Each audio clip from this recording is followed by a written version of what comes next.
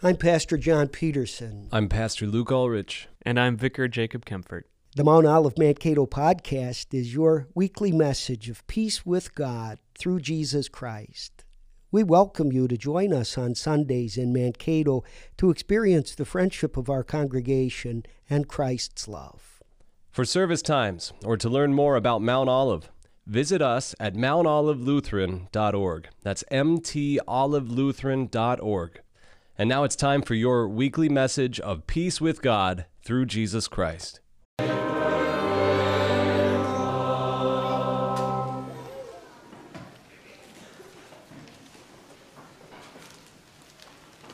Grace to you and peace from God our Father and from our Lord and Savior, Jesus Christ.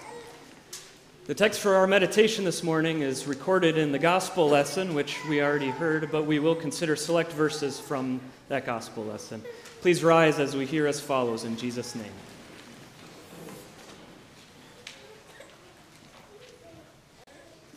But Jesus came and touched them and said, "Arise, and do not be afraid." When they had lifted up their eyes, they saw no one but Jesus only. Let us pray. Grant us, dear Lord, some vision brief of future triumph telling, gilding with hope our night of grief, our clouds of fear dispelling. If the dim foretaste was so bright, or what shall be the dazzling light of thine eternal dwelling? O Lord, our hearts awaken to know and love thee more, in faith to stand unshaken, in spirit to adore, that we, still heavenward hasting, yet hear thy joy foretasting, may reap its fullness there. Amen. Please be seated.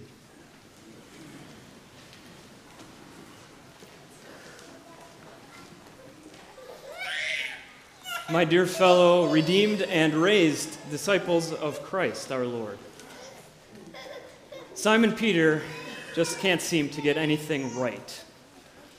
In the Gospels, he's often seen saying the wrong thing, doing the wrong thing, acting without thinking, leaping without looking. He's kind of like the opposite of the legendary King Midas. If you remember King Midas of the myth, everything that he touched turned into gold. Well, Simon Peter, everything that he touched turns into coal dust and blows up in his face.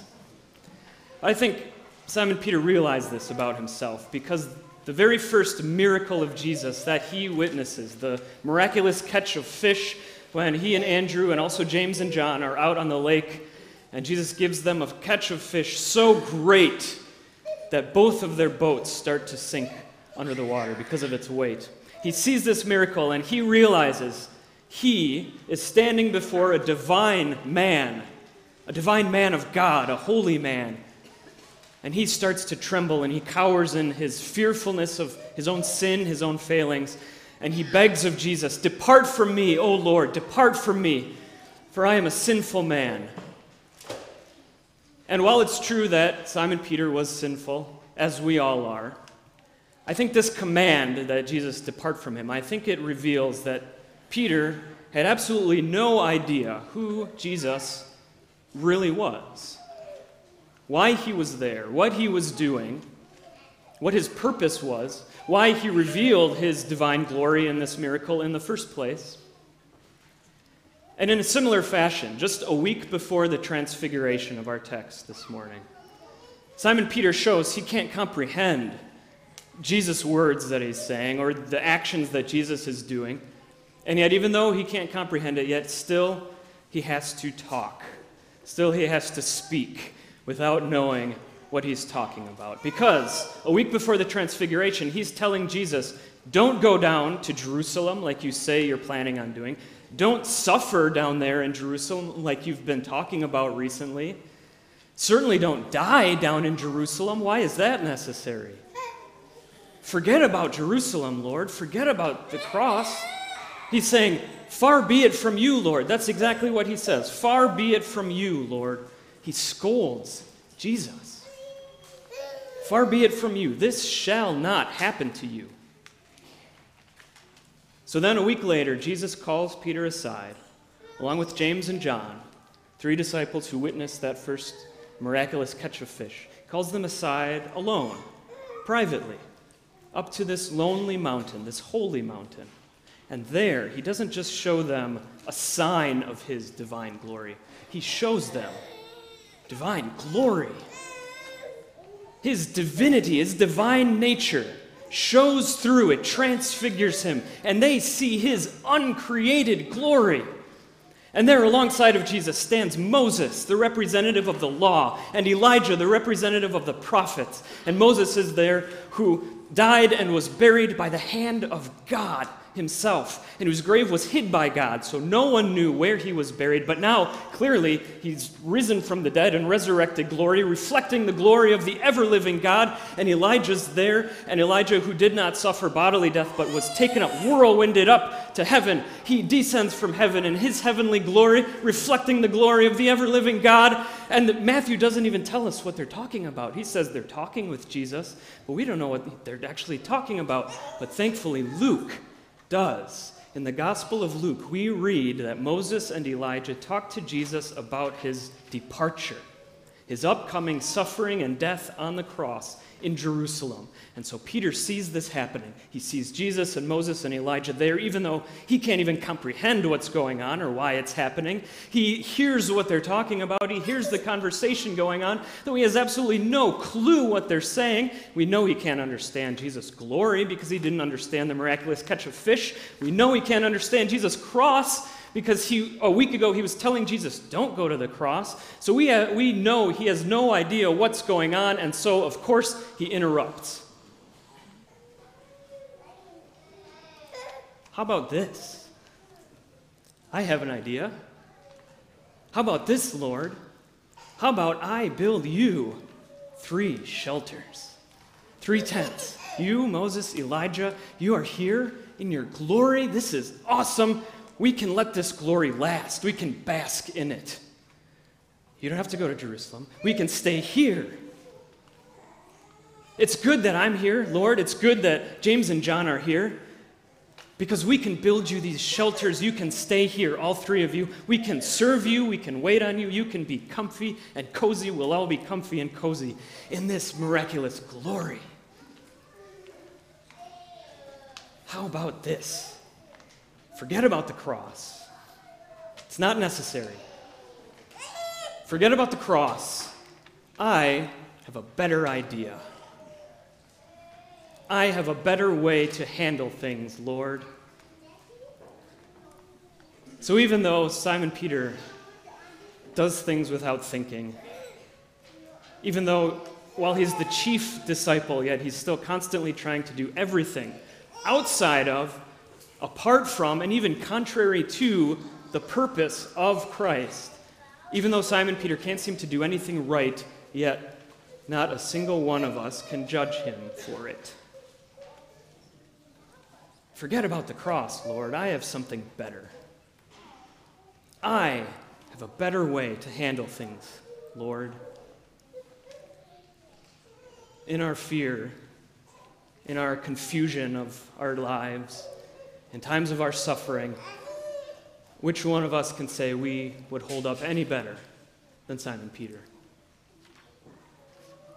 And if we interrupt Christ's cross of salvation with our own plans for our own comfort, our own security, or our own fearlessness, then we shouldn't be surprised when we are so often left insecure, uncomfortable, fearful, and confused. If we interrupt the cross of Jesus with our own brilliant ideas, our own plans, then we shouldn't be surprised when God interrupts us with a cross of our own to return us back to that cross of Christ. Martin Luther once said in a passing remark that God and the devil take opposite tactics when it comes to fear. The devil likes to puff us up. He likes to give us confidence. He likes to make us fearless. He likes to make us fearless in our pride at handling every situation. He likes to make us confident in our sins.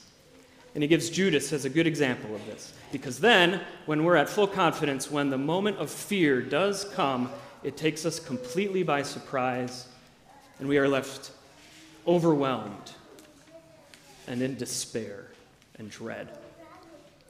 But God will sometimes give us situations. He'll sometimes put us into places in our lives or put things into our lives that may make us afraid. They may cause us confusion and make us feel fear, because then He can point us back to the one place that will take away those fears, that will clear up that confusion.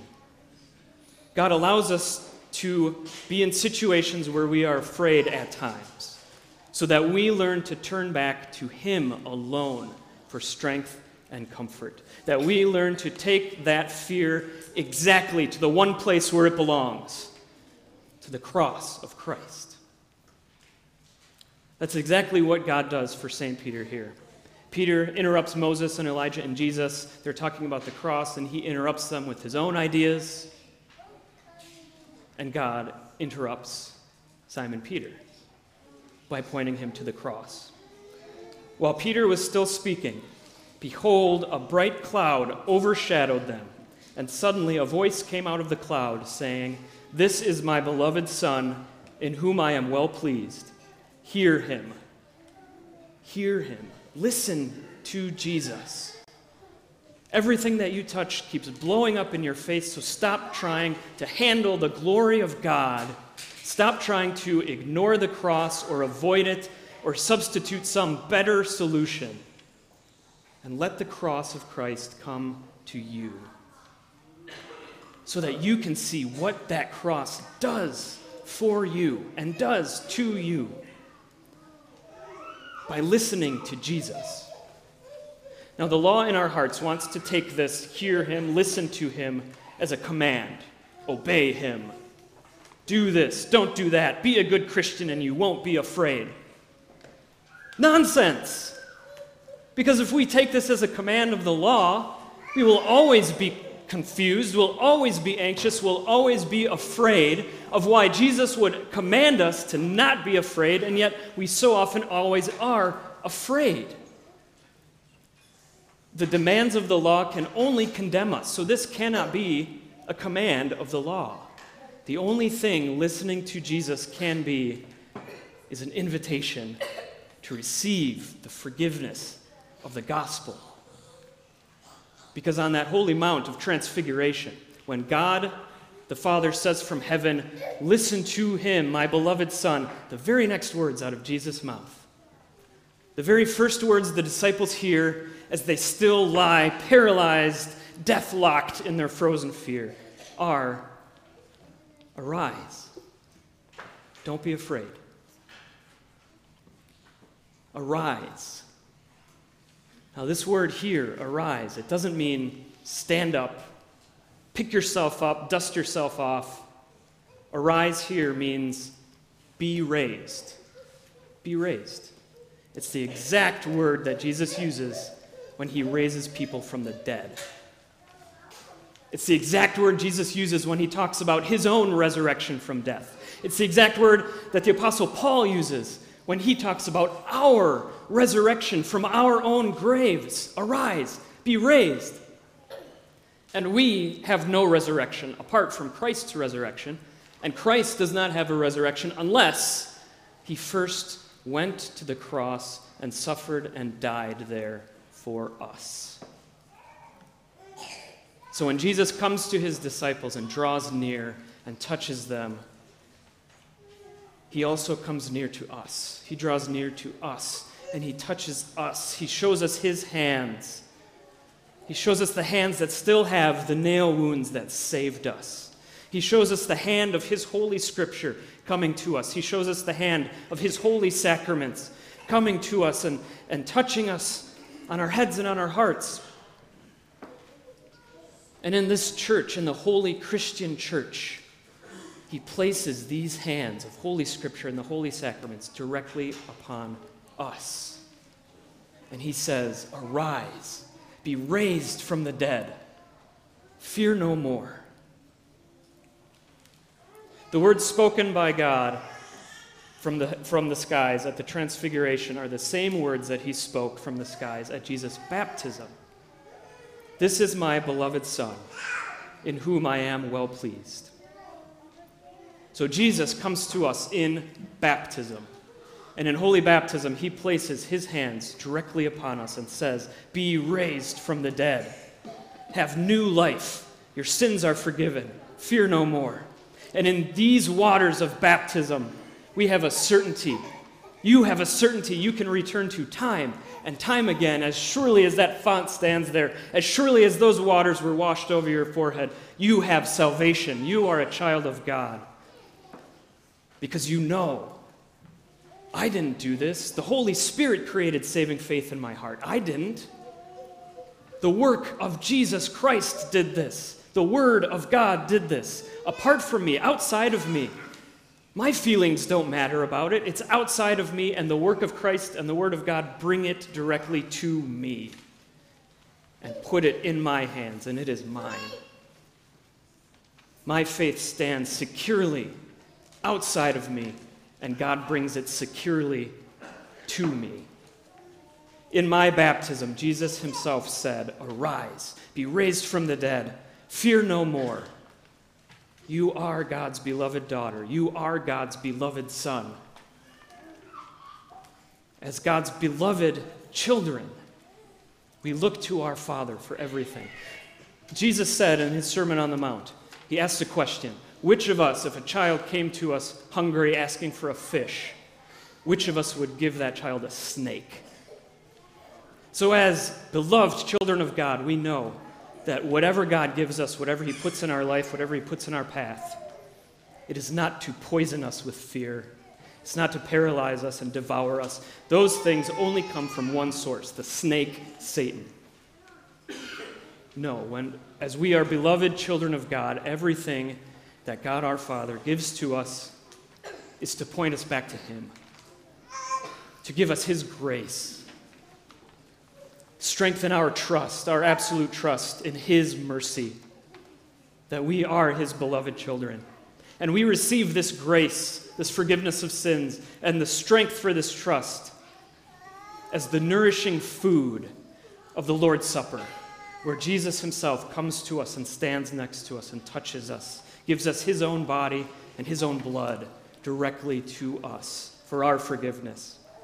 In the words that are spoken to us after we have received this holy meal, the words, "Depart in peace, your sins are forgiven." Jesus says these words, "Depart in peace, your sins are forgiven." Jesus says to us, "Arise, depart in peace, be raised from the dead. Your sins are forgiven. Fear no more."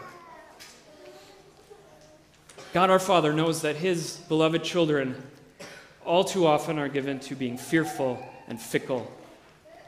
We are confident and lighthearted one day, and then the very next day we're troubled and distracted and afraid. Our personal feelings, our personal experiences are subjective to us, and so they can also be deceptive to us. They can cast us down to the ground. We can be terrified, cast down, bent over, looking at this fallen earth, looking at this fallen flesh. Or we could be singing that same old song to our hearts again and again. "Lord, depart from me, have nothing to do with me, because I'm nothing but a sinner." But Jesus comes to us and touches us and says, "No, I don't depart from sinners. I stand next to sinners. I forgive sinners. That's what I do." You are overwhelmed with your sins. You are overwhelmed with fear. Well, I am overflowing with forgiveness for those sins. I am overflowing with grace and mercy and strength for your faith. Arise. Don't be afraid. Look to no one and nothing but Christ. And at this holy altar of God, lift up your eyes to his cross and see nothing but Jesus only. Amen. Please rise. Glory be to the Father, and to the Son, and to the Holy Spirit, as it was in the beginning, is now, and shall be forever, world without end. Amen. Please remain standing for our offertory.